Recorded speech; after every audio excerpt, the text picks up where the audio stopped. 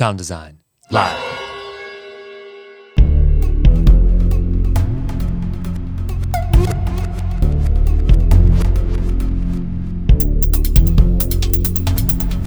Welcome to Sound Design Live. Today my guest is Ellen Jolin. As usual, all show notes will be available at sounddesignlive.com.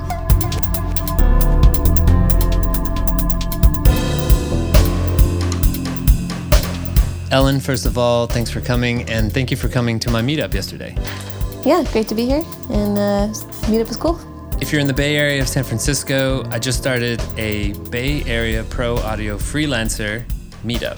We'll have monthly meetings and talk about finding work and other issues facing local audio professionals.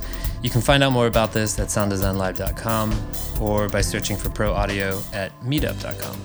Besides being a pretty badass sound designer, Ellen is also a project manager for digital products at Meyer Sound, overseeing products like Dimitri and AVB. So I want to see if we can really nail it down. Let's try to describe the things that you work on in terms of what they can do and what people can use them for. So to generalize, Dimitri is basically a highly configurable digital mixer plus speaker management, and AVB is the digital communication that connects all those units, correct?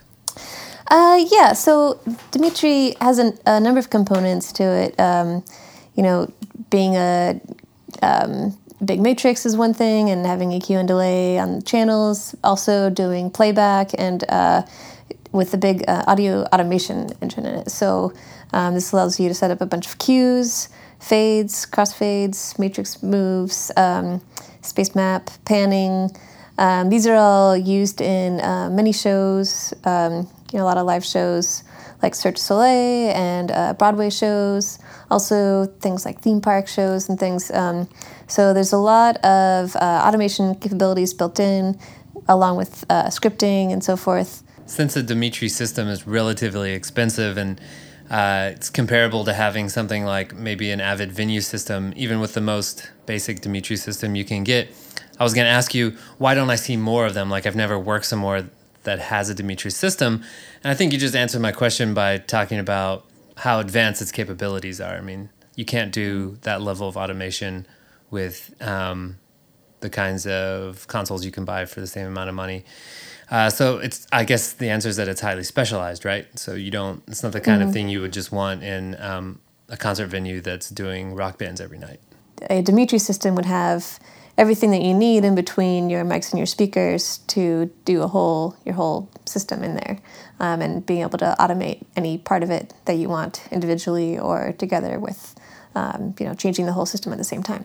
In addition to the things that I mentioned, it's also used things like regional theaters and so planetariums. For instance, the California Academy of Sciences has the predecessor to Dimitri, Matrix 3, for their planetarium show. So it's got a lot of the same kind of capabilities as just the previous version of the product.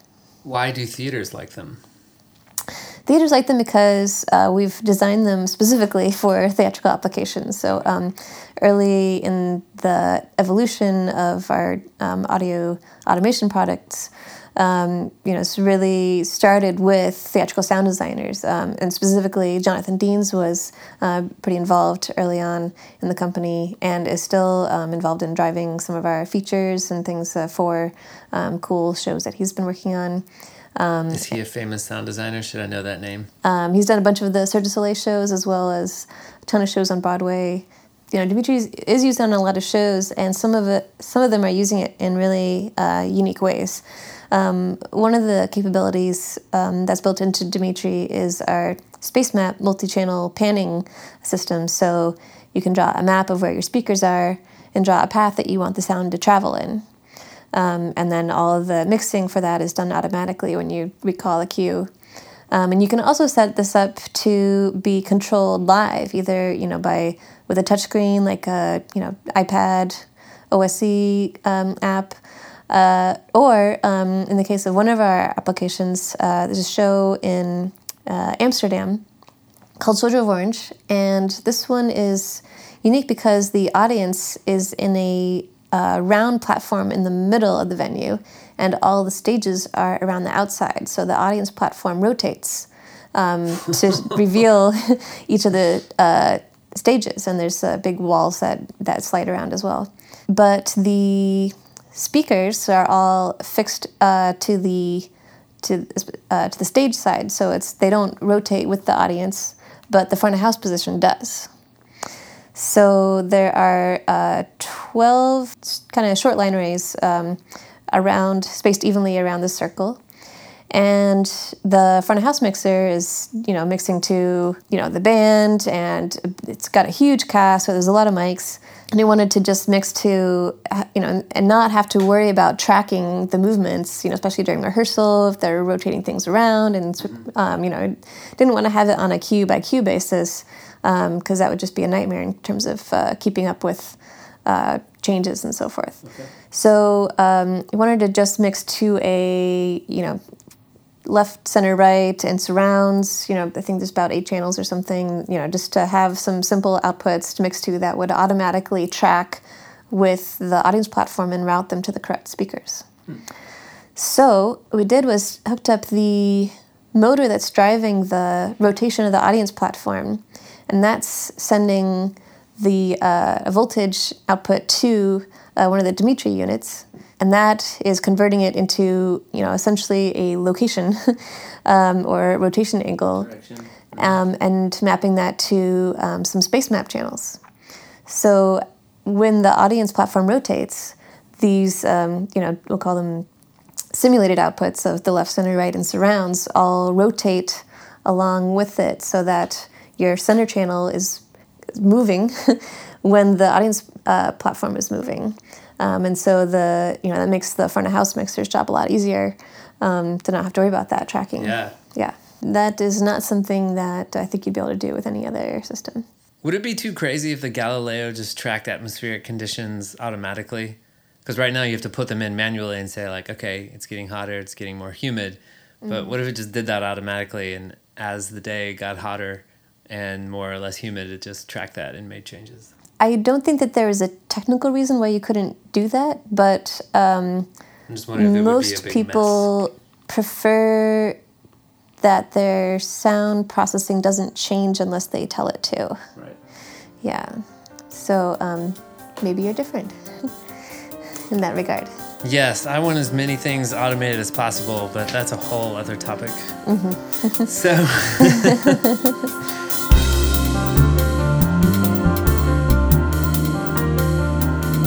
Okay, so we already have Cobra Sound, Ether Sound, and companies continue to come out with their own proprietary networks. So why do we need another communication standard, and why have companies like Meyer Sound decided to throw their weight behind AVB? Yeah, good question. And I think you may have already partially answered it by pointing out the differences between proprietary things that companies have developed versus standards. So sometimes people might say that CobraNet has become a sort of industry standard, but that doesn't mean that it's covered by any standards organization. And to use it, you have to pay Cobra Sound, right? Correct. To use it in your own product. You have to pay, I think Cirrus Logic is the current company that you have to pay a licensing fee to. Yeah, so you have to pay a licensing fee if you want to integrate these into your products. And in most cases, they're also kind of a closed box. So if something goes wrong in there, or something's happening that you don't know why it's doing that, then you have to call up your support person at that company and work through things. And, you don't really have any control over what's going on there. But with the AVB standards, this is being developed by IEEE, and most of the standards are now ratified and finalized.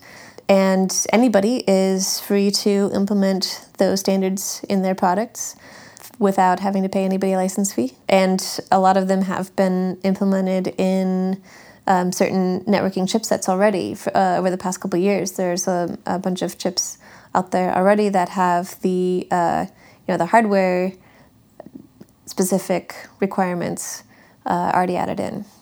I see. So as companies develop their own networking protocols, they were doing that in an effort to sell them. So it took a body like IEEE to develop a standard that then anyone could use. When an audio company is creating a networking protocol, a networking distribution protocol, they have to, currently or before AVB, have to work around the limitations of Ethernet. Like a typical network today doesn't have any concept of time, of how long it takes some packets to get from one point to another point. They have to have buffering and setting latency. These are all things that are pretty standard in Cobranet and other systems where you don't have a guarantee of your audio getting from point A to point B. And so part of the AVB standards includes timestamping and master clock that is part of the network switch and the endpoints, so that they know what the timing is and they know how long it will take a packet to get from point A to point B, and they will guarantee that will happen. So in this AVB system, the network switch is intimately involved in what's going on with the audio or video streams traveling across the network, and guaranteeing bandwidth for those time-sensitive streams. Instead of being kind of agnostic to whatever data, it doesn't necessarily know if you have Cobranet traffic, it doesn't know what that is. It just sees some packets and things, and it doesn't know that there's some audio in there and there's a print job, and maybe it'll decide to, get the traffic for the print job instead of the audio. So, AVB standards prevent that from happening by having the dedicated bandwidth for audio streams and then a limited amount of bandwidth for other legacy traffic. So the connection that people should understand is that before we had Wi-Fi for a little while, it was called 802.11 something something. And then they put together, was it a group called Wi-Fi? The Wi-Fi Alliance. The Wi-Fi Alliance, to popularize it and to get it put into products, right? And so that's why we know it as Wi-Fi now. So that's the same thing that Avenue Alliance is going to do for AVB. So that's what you'll see written on products that carry, that are certified to communicate with AVB, is it'll say Avenue Alliance certified or something, right?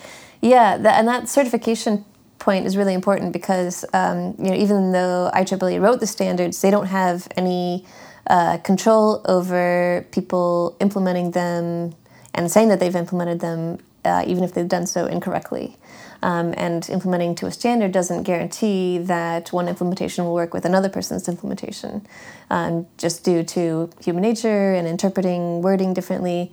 So what Avenue is doing is setting up a certification program with some additional tests specifically aimed at interoperability, so that when you have two Avenue devices, no matter which company has made them, you know that you will at least have some baseline interoperability of being able to get audio or video from one point to the other point. And is that the best place for people to go when they want to know who is already implementing this in their products? For example, if they want to know what microphones have AVB or what mixing boards have AVB already, is there a list like that on their site? Yeah, there's a list of member companies, and I think we're getting pretty close to 50. There's a pretty big pro audio contingent on there. And it also has news product announcements from those member companies. Like Sennheiser announced an AVB microphone just at InfoComm a couple weeks ago. And so, yeah, it's a mic with Cat5 cable coming out of it. So let's describe this a little bit then, how this works. So Cat5 cable comes out of the microphone, it plugs into a switch. And then from there, that could go anywhere. Let's say it goes to a mixing board, or it goes to another switch and then a mixing board. How does the mixing board know where that microphone is and interact with it? The streams are set up through using a standard called 1722.1. And so that allows devices to kind of advertise on the network who they are and what kind of device they are, and other information like their manufacturer or sample rates that they support and so forth. So with the 1722.1 control software, the mixing console can see what's on the network and say, oh, there's that microphone. Start sending me the audio from that microphone. Maybe it'll say and send it to input 1 or something. So then that request travels through the network, and each of the switches in between the microphone and the console, we'll check to make sure they have the available bandwidth to set up that stream. And then they'll say yes or no. And if they say yes, then that bandwidth will be allocated specifically for that connection from the mic to the console. And it'll be guaranteed for as long as, until they request to take it down or until it gets disconnected. Okay. So that's a process that you just described, but people should understand that all happens with always a maximum latency of 2 milliseconds, and in gigabit configurations, even less, like microseconds, right? Yeah, so there's been some numbers floating around that are not quite technically correct. And so that connection there, that process that I just described of the switches allocating bandwidth and so forth, that takes place, you start receiving audio at the console almost instantaneously as soon as you click that connect button. The latency over the network, is very, very low, even over many hops on gigabit networks. What's a hop? It's a connection between 2 points. Okay. Will all the microphones have to have their own preamps and ADD converters, so that's all happening before it goes down the pipe? Yeah. So there will need to be some conversion from the analog to digital in there in order to create that stream. All right, now can we make wild predictions? Sure. In 10 years, AVB will be so common that all interconnections from microphone to speaker will be made with Cat5 cable. So no more microphone cables. And wireless network connections will be so fast and robust that they will eventually replace all of those connections, and we will finally achieve my dreams of a world without cables. Say it's true. I can't think of a reason why that should not be true. Relevant to your point earlier about microphones having preamps and so forth in it, AVB will also work with PoE things, so you can have your microphone powered by the network switch that it's connected to. PoE Plus, there's a whole host of Ethernet standards that come along with the AVB ecosystem, like security and things. So you don't need to kind of reinvent the wheel to create an AVB network. There's a lot of stuff that comes along with it. Okay. Mm-hmm. So and there's some work underway for wireless. That's not the priority at the moment. The priority is to get AVB and getting it working and getting the AVNU certification up and going. But there is certainly a big amount of interest in that, especially on the consumer product front. All right. Do you have any wild predictions? Just that it will make things a lot simpler. I mean, right now, when people go to deploy a proprietary audio networking solution, they have to figure out which switches will work with it because, there isn't a Cobranet brand switch. There isn't a switch that knows what Cobranet is, or any of the other proprietary solutions.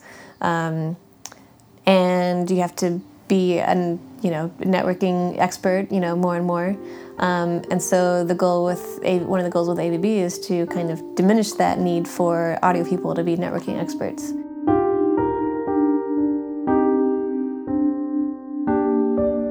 Sound Design Live produces free, independent, personal reports to share techniques, technology, and motivation from audio industry leaders.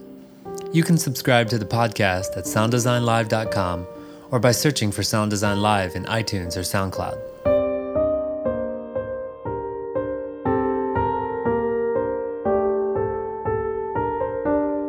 Are there any products you're working on that you think would be fun to talk about besides Dimitri? So the other, the main cool product that we're launching now and have been shipping for a little bit is CAL, our column array loudspeaker. That uses waveform synthesis to do beam steering on the signal. So a CAL 96 has 96 different driver elements in it, and then by applying small amounts of delay, you can to each of those drivers separately, then you can steer where the beam is going instead of going straight out like normal speakers. I think it would be fun if you could describe the setup that they had at Infocom in the demo that you heard. Yeah. Yeah. So I did a really great demo at Infocom where we combined the Cal demo with a Constellation setup. So Constellation is a variable acoustic system that lets you change how reverberant a room is by, essentially by making the surfaces more reflective than they are naturally through the power of math and algorithms and so forth, and a lot of microphones and speakers. So it can't take away reverberation, but it can add to it. And one of the main applications for a speaker like Cal with beam steering is in spaces like cathedrals and with tricky acoustics. So especially if there's a lot of like old architecture, there's not a lot of room for giant line arrays of speakers. Even though they still want to get good volume and projection.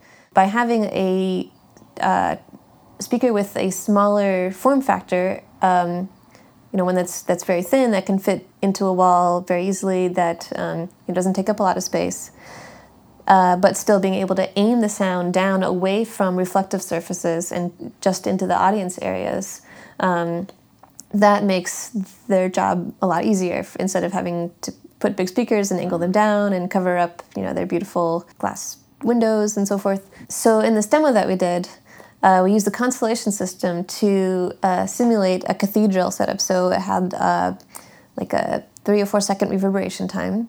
And anybody in the room who clapped, or we had a musician there.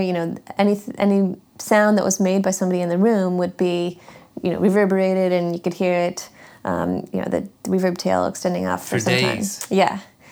And so then we started playing a track through the Cal speaker with no beam steering, so just going straight out. And at the height that it was mounted, it was pretty much, going across the heads of everybody in the room. Couldn't really hear the words very well. It was just kind of muddy, and everything was getting confused. And then in the middle of the track, they switched on the beam steering, so it was angled down about 12 degrees.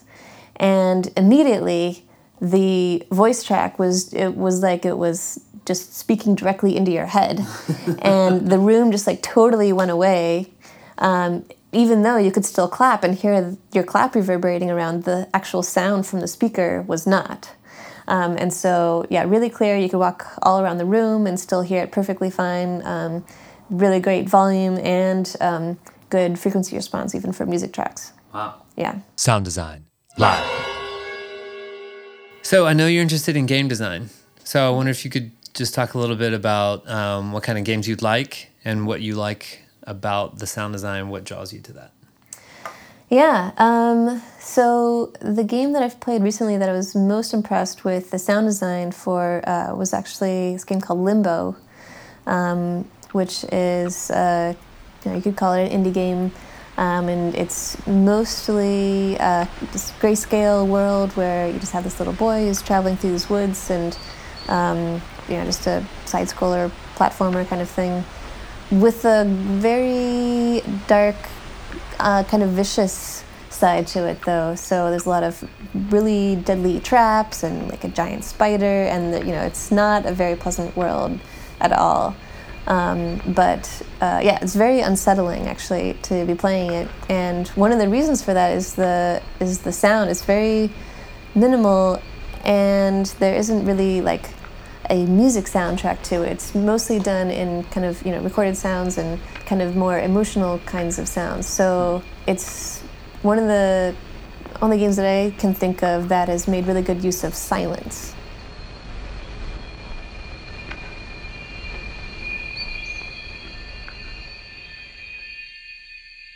There's a lot of cool music games that are out that aren't necessarily about creating music, but about using music in different ways. Mm-hmm.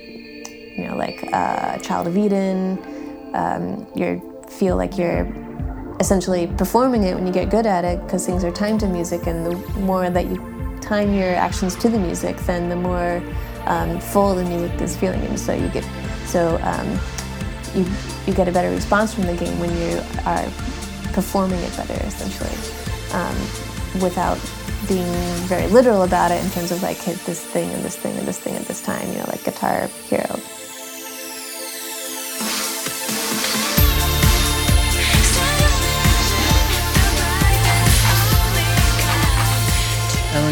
involved in some pretty interesting interactive games. Yeah. The most recent project that I did was called Dr. Wen. Geniuses of 2012, you must help me. And it was a weekend-long puzzle hunt, interactive theater role-playing game. Somewhere during my bounces through time, I lost an envelope containing, information vital to restoring the timeline. For teams of players. And so there were a bunch of different components here. There was, live action scenes with actors that also had sound effects. There's the big set piece was a time machine that was also changing over the course of this weekend. There's a bunch of videos that we would show to the players at different times when they, solved a puzzle. A couple of the videos were puzzles in themselves. And there were also puzzles that had audio components to them. Oh, great Scott, I'm losing audio signal. Quick, call the lab and tell them to send me where I show you. Hurry! I like to ask people about their educational background for students who are listening or people who might be interested in school. So I wonder if you could talk specifically about what you did at Carnegie Mellon, since your degree seems pretty broad, and how that led you to work in theater. Sure.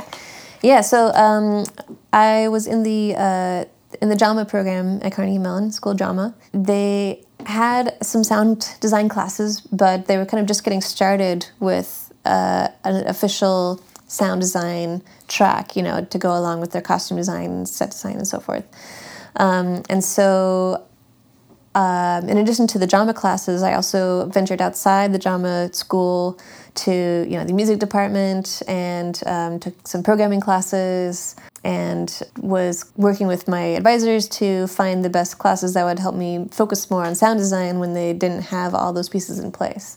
So now Carnegie Mellon has grown the sound design program, and so it's much more integrated with the rest of the classes. So you have projects now where it's a combination costume and sound design, or lighting and sound design. It's much more integrated into the curriculum, and they have more classes specifically for theatrical sound design. But at the time that I took it, I also ended up with 2 minors with composition and music technology. Okay. Then it was able to work on the recording crew, and so that meant going to the School of Music student recitals and recording them. And getting paid to do that. So getting a lot of experience in just kind of setting up a system and setting up the mics and recording it and creating, a CD and, DAT. We had DAT tapes. DAT tapes. Yeah. Those were the days. Yeah. So, everything from, a simple piano recital to a big orchestra performance, where we'd bring in a bunch of the recording crew people and,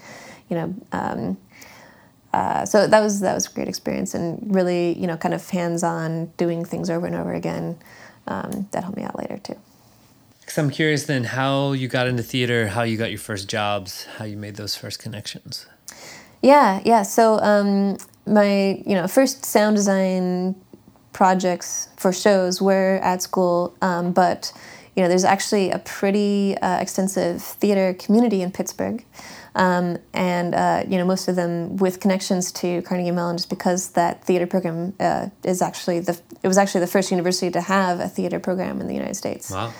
So there was a bunch of people around town who were very familiar with the program and knew many of the faculty and staff members.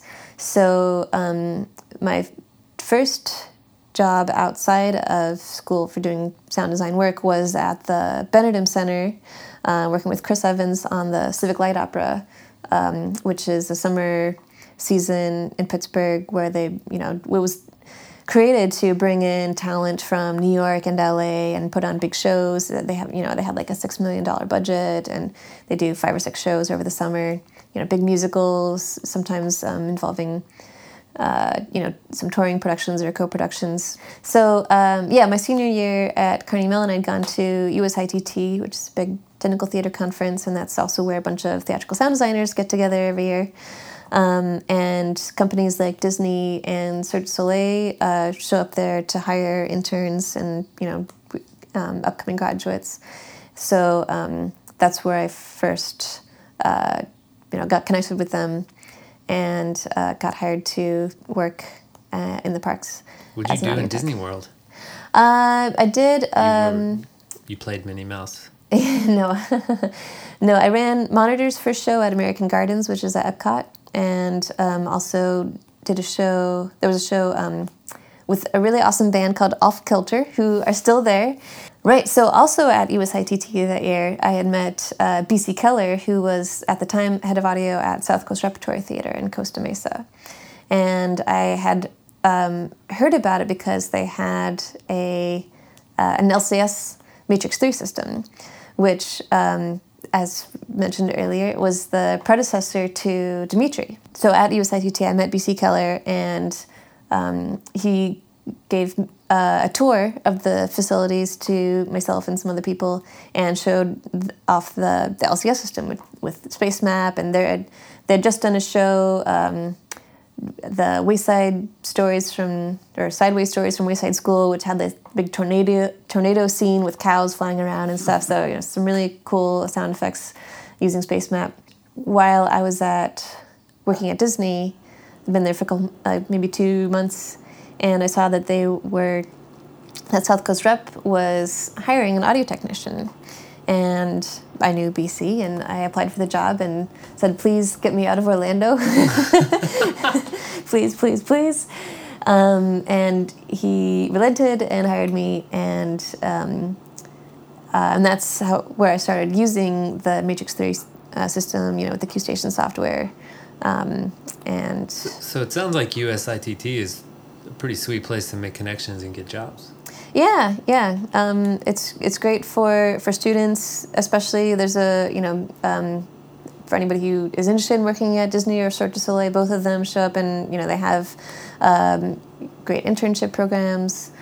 As well as you can talk to some pro audio manufacturers. Meyer Sound is always there, as well as D&B and some other companies. So I know people want to know how you got the job at Meyer Sound. Well, actually, so while I was working at South Coast Rep, I was using the QStation software, and LCS, the company that made that, was just up the road in Sierra Madre, about an hour away, and because it's repertory theater and we're doing different shows every month. We were able to be a beta test site for new releases of QStation software and new firmware, and so I'd be filing bug reports and asking why things are happening in this way, or saying what I liked or didn't like, and so got to know the people at LCS at the office there. They had a job opening for a product specialist right at the end of the South Coast Repertory season. So I applied for that job and managed to get hired there. So then I was working on managing the beta program for QStation and getting feedback and writing release notes and documentation. And then shortly after I got hired, they announced that Meyer Sound was going to acquire LCS. And so I got acquired along with the rest of the company. Okay. And that's how I ended up working for Meyer Sound. Ellen, where is the best place for people to follow you online? So I'm on Twitter at Ellen Gillin, and I have a blog that I very rarely update, but Twitter is where I post most of my news. Cool. Yeah. Thanks for coming. Thanks for having me. Sound Design Live.